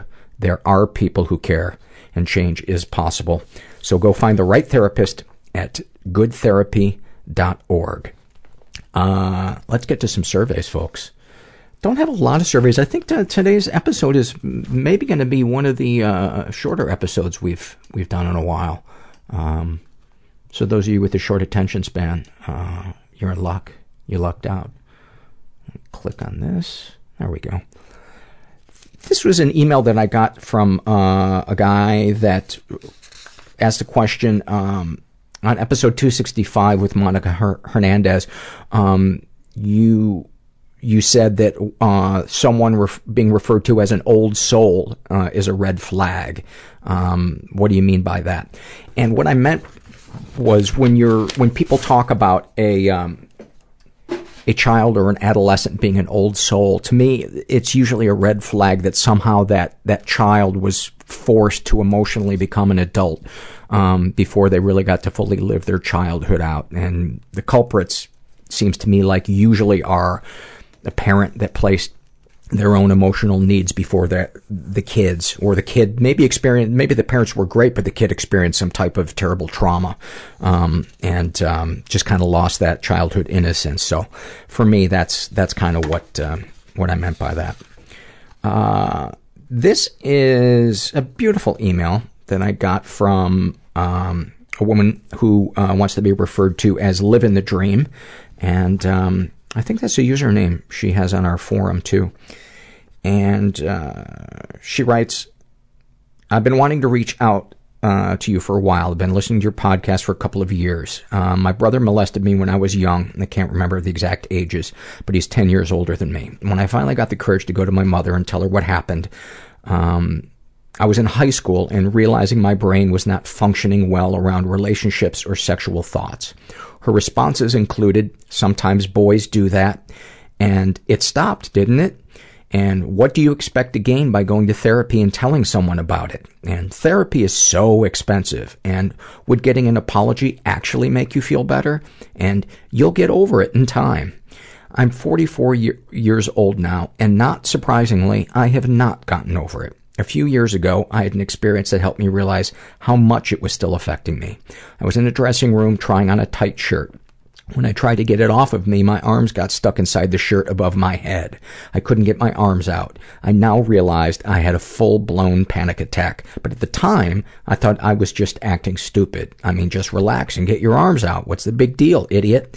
But I couldn't relax and felt like the Incredible Hulk and wanted to just rip that fucking shirt to pieces so I could get my arms free. Suddenly, the memory of my brother pinning my arms down above my head came rushing into my mind, and I fucking lost it right there in the dressing room. I was brought up, obviously, that we don't talk about these kinds of things. It's taken me over 3 years to finally get help. I didn't even know about RAIN until you brought it up, and I'm currently starting treatment there. RAIN, by the way, stands for Rape and Incest National Network, and the website is RAIN, RAINN.org. Continuing. I tried going last year, but I self-sabotaged the fuck out of it. You can only begin when you're ready to begin, right? Now I'm working on skills building before, I guess skills building. Yeah, is that right? Yeah, skills building before going into the nitty-gritty, and I'm glad. I need it. I'm amazed at the physical reactions in my body when I tried to speak. For years, I thought I had throat cancer, huge lump in my throat, and or heart disease, massive palpitations. Nope, it's just my body telling me to keep my fucking mouth shut like I've been told to. I've also started going to an art therapy class for victims of sexual assault. I've started reading Trauma and Recovery by Judy Herman, too. All of these things are working together and helping me put actual words like PTSD, panic attacks, and anxiety attacks to explain a lifetime of what I thought were just batshit crazy, overly emotional, fucked up responses to events that were actually, quote, triggering events. Also, thank you for having the forum on your website. About an hour before I went to my first therapy appointment, I had a massive attack. I've come to realize what the trigger was, but at the time, the physical reaction I was having almost made me go for a 10-hour drive rather than go to the appointment, and I'm not kidding about that. The forum allowed me a place to release all that mental craziness and saved me a shit ton of gas money. I knew it was a safe place with people who would understand and be compassionate with what I was dealing with at the time. Oh, and one more thing I wanted to share with you. I almost skipped over the episode number 260 with Dr. Janice Webb on emotional neglect. I figured it had nothing to do with me. I mean, I was clothed, fed, my family is big into hugging and laughing, and we say I love you, so I'm obviously not emotionally neglected, but I put it on anyway while doing housework. There was a point where Dr. Webb said something about having no patience with your mom, and my ears perked up. I ended up rewinding the episode and really listened to it. I proceeded to have many moments of on-the-floor sobbing sessions in my kitchen. 90% of the things she talked about was a direct representation of my life. Oh my God, Paul, it was a fucking life-changing night for me, and I almost skipped it. Thank you so much for sharing that. And anybody out there that has experienced sexual trauma, it doesn't matter how long ago it was, go to the RAIN website, and you can often find either low fee counseling or free counseling near you. They will help you find it, and it can save your life. It can give you a life that you didn't imagine was for you, where you're functioning and you're finding a way to live with the emotions that come up. All right, continuing. This is a struggle in a sentence. This is filled out by Buffy. She writes about her depression, anhedonia, like moving through mud with a hot, wet blanket over your brain. About having OCD. If it's not color-coded, arranged by height, alphabetical, arranged by size and by emotion and type, then it's not neat. About having codependency. If I don't rescue her, if I don't save her, then what use am I? And then a snapshot from her life. When I was 7, my parents took me to Sizzler for the first time. Up until this point, I'd only eaten at McDonald's in terms of restaurants. I didn't like it, so I freaked out and went and hid in the bathroom. Turns out I was having a panic attack, and later, while my family had a lovely meal, I was rocking back and forth in my bench, barely touching my food. Now they tell the story at family gatherings as a joke. Hilarious, right? It's amazing how much emotional ignorance There is, and how often, overwhelming emotions that a child is experiencing they're shamed into being told that they're being overly dramatic. I don't know. I'm not a parent, but I just see this time and time again where children are shamed for what they feel. This is the same survey filled out by Aurora, and she writes about her depression. Breath sinks in my lungs like mud, and my eyes are made of stones. About her PTSD. Every night I pause outside their bedroom door. I push it open softly. I am sure they're both dead in their little beds. Still warm, hair still damp from bath time. I can't breathe until I'm sure they can. Thank you for sharing that. This is from a survey called Young Male Abused by Older Female. And this was filled out by a guy who calls himself Yep.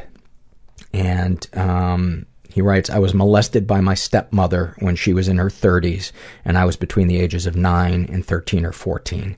I haven't told anyone. The feelings that come up are too many to list. He feels that lots of damage was done. His environment that he lives in is obviously pretty dysfunctional, and he's never reported it. He's straight, and he's 17 years old. Buddy, I am sending you some love. It's difficult for anybody to recover from sexual assault, but I believe it's particularly difficult for boys and men, because it's not on a lot of people's radar, and it is every bit as real and as painful as somebody else it's experiencing it.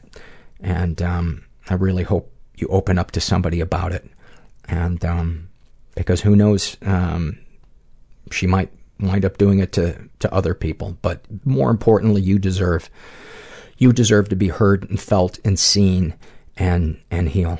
So sending you some love.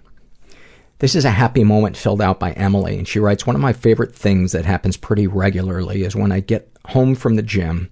I love that I achieved something before 7 a.m. I love taking a hot shower and washing the sweat off.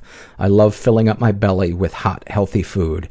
I love having some time to relax and sit in silence before going to work. You know what, Emily? I'm going to say fuck you, because you've done more shit before 7 a.m. Than I probably get done by 4 o'clock. And I'm resentful at you.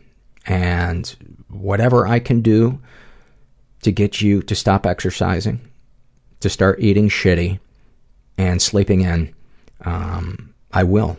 You are now on my radar, and I am coming after you, because you're making the rest of us look bad. I cast you to the bowels of hell. This was filled out by Savannah, and she writes about her depression, major depression, the stress and duality of caring so deeply about what others think about me while struggling to be able to feel anything else at all. Wow, that is a great one. About having depersonalization, derealization disorder. She writes, if I'm going to be watching from my outside, can you at least give me something more interesting to see? And about feeling like an imposter, she writes, I'm young, beautiful, have a great personality, a great career path, try to be the best and most empathetic person I possibly can, and I have a lot of potential, I think. And hopefully someone doesn't figure it out that it's all a made-up act. God, so many of us feel that way. So many of us feel that way. Well, I don't know about the young and beautiful, and great personality and great career path, but in terms of having a lot of potential and being empathetic. Yeah, sometimes I'll have a moment with somebody where I feel like I helped them, and then a little voice in my head would be like, you didn't mean that. You're just a phony. God, it's that mean voice is just so, ugh. This was filled out by Delicate Fucking Flower, and about her, this is a great one, about her anxiety, losing your mind with an audience. It was great. And then snapshot from her life. My husband has been struggling. He wants to do porn to make quick money. We are both on disability and live on a very limited income. He is a trans man, which can make it very difficult to find an open and safe workplace. I'm not okay with what he wants me to do. I feel like I'm being rigid and selfish for having such an issue with this. He says it's just sex. I feel like there is something very wrong with me for not being supportive. I never thought a partner would be wanting to do this, and it's really a mind fuck. I'm so glad you filled this out, because do not do it if you don't want to. Do not. And that is not being supportive. Sex is a very personal thing. That's like saying, to somebody, get up on the stage and take a shit in front of everybody. Come on, you're just taking a shit. It's something you do every day. There's a difference between it just being sex between people and being sex that's going to be broadcast and live on the internet forever.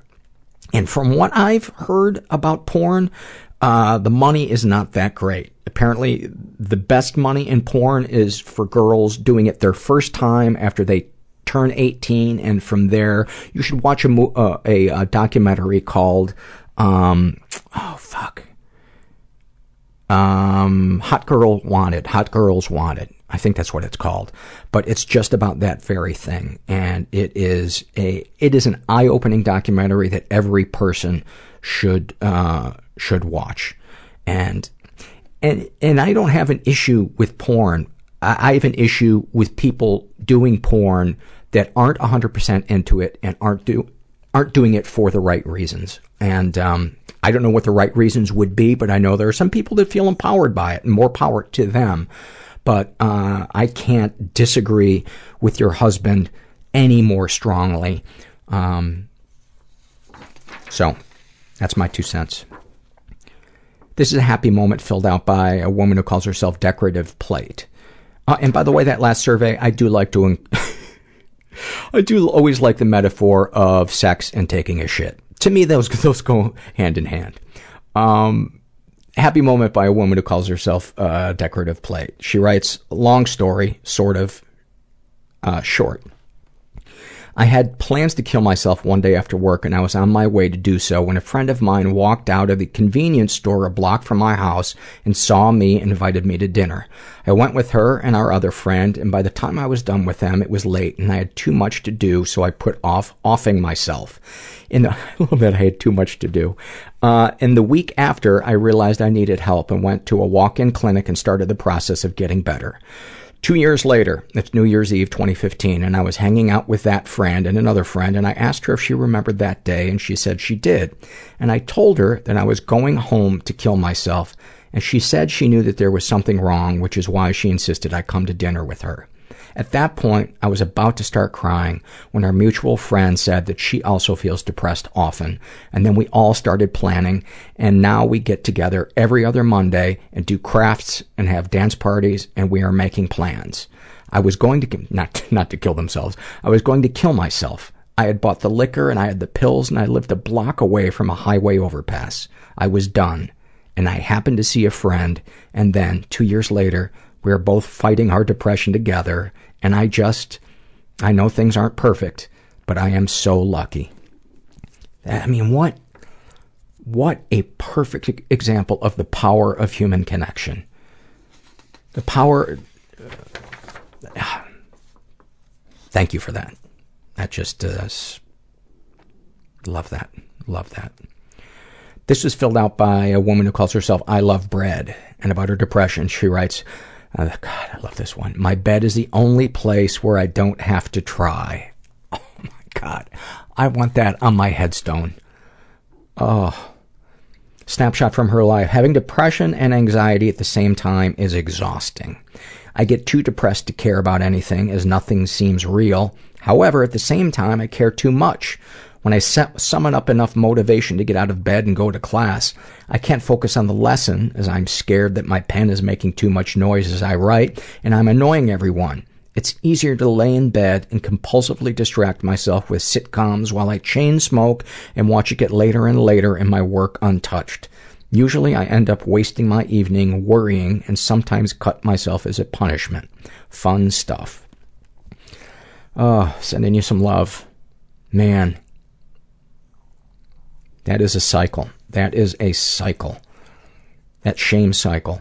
You should check out the book, Healing the Shame That Binds by John Bradshaw. Because shame is so cyclical. Shame and acting out are so cyclical.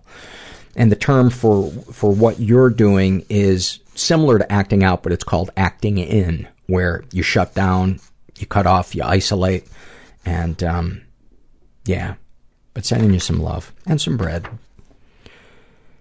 This is filled out by a woman who calls herself Can't Think My Brain Will Get Me. About her depression. I should have taken my antidepressants, but I was too tired to go to the bathroom to get them. Now I'm too depressed to move. About compulsive behavior, she writes, when I pop my zits, it's like popping the stress right out of my skin. The empty space then immediately fills up with stress. I've never had the zit popping compulsion, but I would imagine that is like any other, like hair pulling or anything else, that it when you get that kind of release, that must be very temporarily satisfying. This is an awfulsome moment filled out by a guy who calls himself Apple. He writes, I was lying on my bed, mulling over all my fears and anxieties, as one does, thinking about the state of the world, all the bloody conflicts that my country has somehow mired itself in, seemingly never ending, and then it hit me. If they ever decided to instate a draft like they did during the Vietnam War, my psychiatric rap sheet will, in all likelihood, let me off the hook. I couldn't stop laughing. Fantastic. This is filled out by the Jezebel, and she writes about her sex addiction. I'm so lonely, I need you in me. I'm a disgusting whore, get off. I need to shower in scalding water. I feel lonely again, can you come over? About PTSD, she writes, every time my toddler hugs me, I have to remind myself that every touch isn't the same as daddy's. Oh, that is heartbreaking.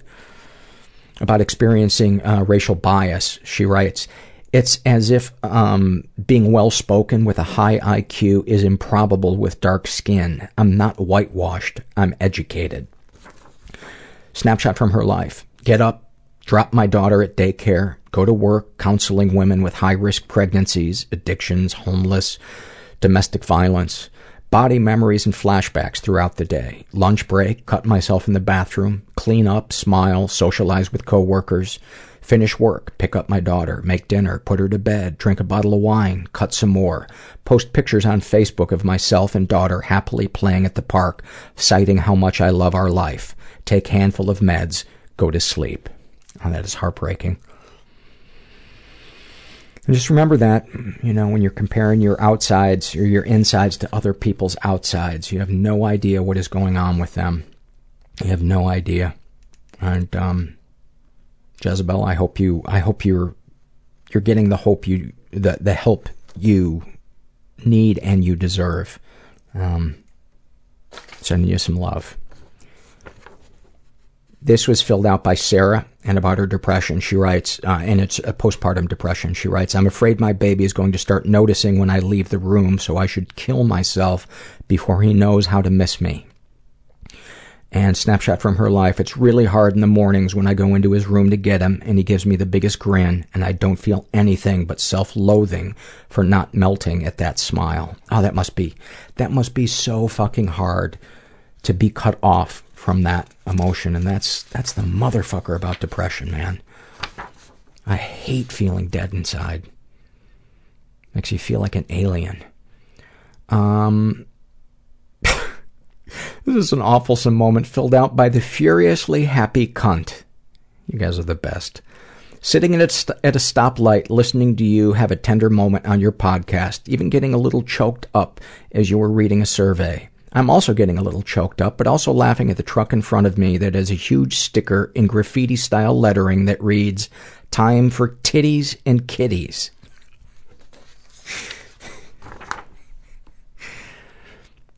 This is filled out by Faded Rose, who writes about being an abuser. She writes, I hacked into my therapist's iCloud account, and now I can see her photos and the places she goes. I'm trying to stop looking at it because I know it's private, and I hate myself for it.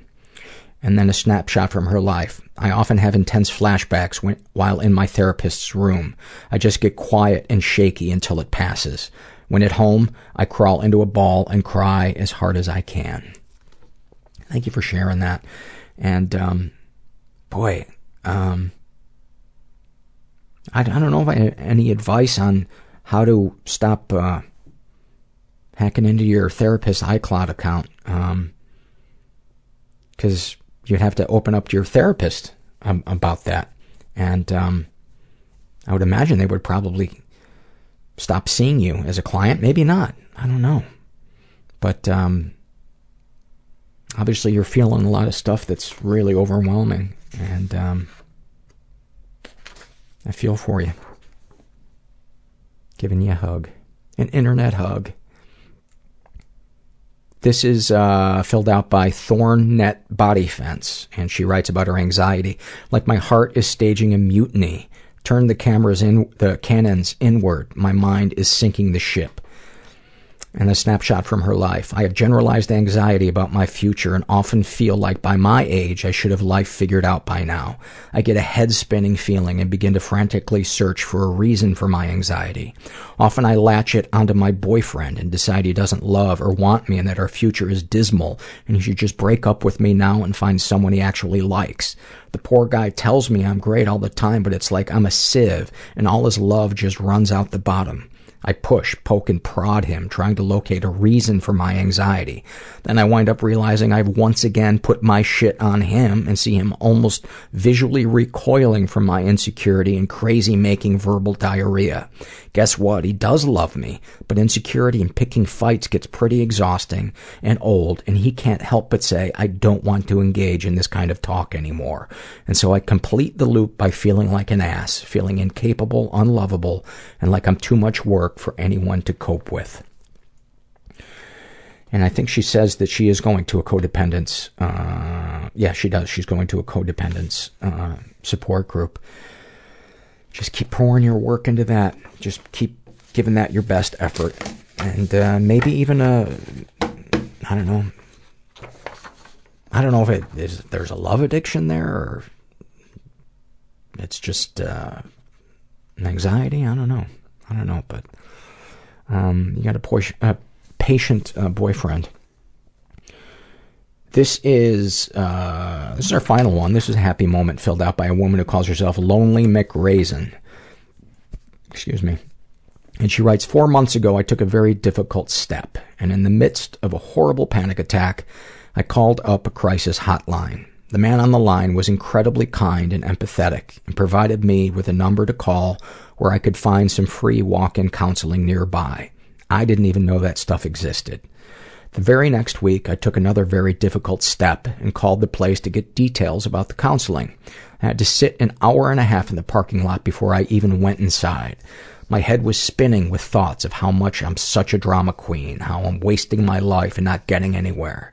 But I went in, one foot in front of the other, and I saw someone, an incredible and compassionate person who made me feel at ease.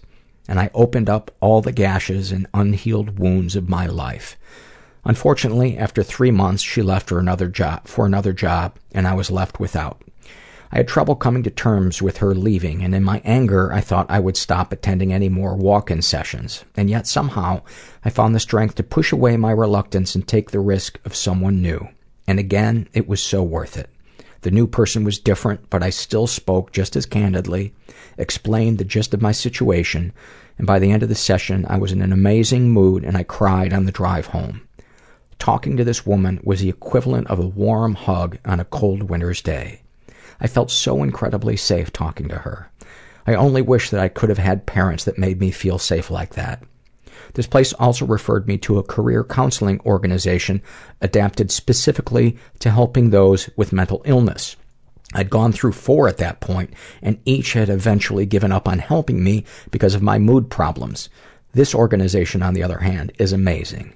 Open and non-judgmental. willing to offer any support possible, and they ended up even referring me to a support group that meets locally. I went to that support group last night. It's a small group of people, but it's such a huge thing for me. These people understood. They didn't judge. I spent most of the group time joking about all the stupid and silly things that mental illness has pushed me into. I talked about things like my boyfriend having borderline personality, or the fact that I overeat all the time, or how my relationship with my parents is drier than the Sahara Desert. I've never had that kind of support in my life, and I've never told anyone about those things face to face. No one in my life knows about it. When I drove home from the meeting, I felt like a ton of bricks had just been lifted from my shoulders, and I fell asleep very quickly. Slept nearly 11 hours. And this morning, I saw my career counselor, and I told her about my home environment, about how I was badly physically assaulted 2.5 years ago by a family member. And I told her how much I dissociate after my neglectful childhood. And I went deep. I never go that deep. I never plan to let myself be that vulnerable. It just happened. A random stranger I barely know, and I told her one of my darkest secrets.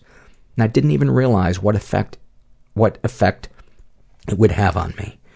I've cried several times today, cathartic tears, tears of letting go. I came home and I felt so worthy, like I deserved to feel good. I kept having these thoughts of, I deserve to eat a nutritious meal. I am worth the effort. I am worthy of a clean living space. I am worthy of taking all my multivitamins. I am worthy of a pleasant, clean, and productive environment. I went to clean my dishes in the kitchen sink and ended up cleaning everything to a sparkle because I deserve to enjoy a clean kitchen. I don't know how long it will last, but all these difficult steps I've taken have changed my brain chemistry more in 4 months than I've managed in years. I'm not alone. I'm starting to feel more connected to the world than ever. I've developed a real love for music, not just as a trigger of memories, but as an experience. Every drum beat, every key of a piano, every guitar string sound. Music has brought me back feeling into my body. Depression and all my dysfunctional coping habits and defenses are no longer the monster in my head, not the enemy, but rather a torn up, ratty, dirty blanket that my very young self used to prevent the unyielding, scary outside world from painfully engulfing me. It's now becoming safer to come outside. I survived the apocalypse of my childhood and young adult life, and I'm strong, and I am loved, and I am worthy. Wow. That right there is a motherfucker. How do you not end on that? Thank you for that. Man, sometimes you guys just take the wind out of me. I say it all the time, but I am so lucky to have stumbled into this thing, this community that we're building together. And I get such, I just had a great fucking day today. I think the Wellbutrin that my psychiatrist has added back in is really helping me. But more than that, it's the connection I'm getting in my support groups and with my friends, and working on intimacy with my wife. I think all of those things I just feel so deeply connected. And yeah, a lot of my issues are still there, but they just don't, like her survey, they just don't feel as overwhelming anymore. And I just had a really joyful, positive day. And I wish that for all of you.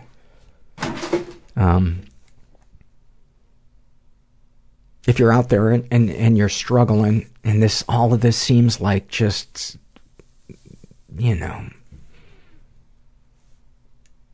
smoke and mirrors, happy horse shit. It's really not. It's really not. Human connection is the most important thing, I think, that we have in our lives. Because I've had stuff, when I was doing TV, I had money, and my face was in People magazine and TV Guide, and none of that shit ever filled the hole. None of it. But laughter at a support group, helping somebody who's new, or being helped by somebody that is more experienced than me, that is the stuff that fills that hole for me. And so I wish that for you. And if you're afraid to do it, maybe start by joining the forum, posting about how you're feeling. Maybe check out our sponsor, goodtherapy.org, and find a therapist near you and just start talking. I'm glad I did, because I sure as fuck wouldn't be here if I didn't. I shudder to think what my life would be like if I were still alive, if I hadn't gotten help. And just never forget that you're not alone. Never forget that, because it's so easy to think we are. And now I'm starting to bore myself, so I'm going to tell myself to go fuck myself. Paul, go fuck yourself. Wow, that was a little unnecessary, Paul. Now I'm hating this bit. So I'm really going to tell myself to go fuck myself. And you're still listening, so I wouldn't feel that great about yourself if I were you. Because you're as pathetic as I am. This whole thing has turned upside down. I'm now going to stop and fight the urge to delete. I bid thee adieu. Everybody I know is bizarrely beautifully fucked up in some weird way. Bizarrely beautifully fucked up in some weird way. Bizarrely beautifully fucked up in some weird way.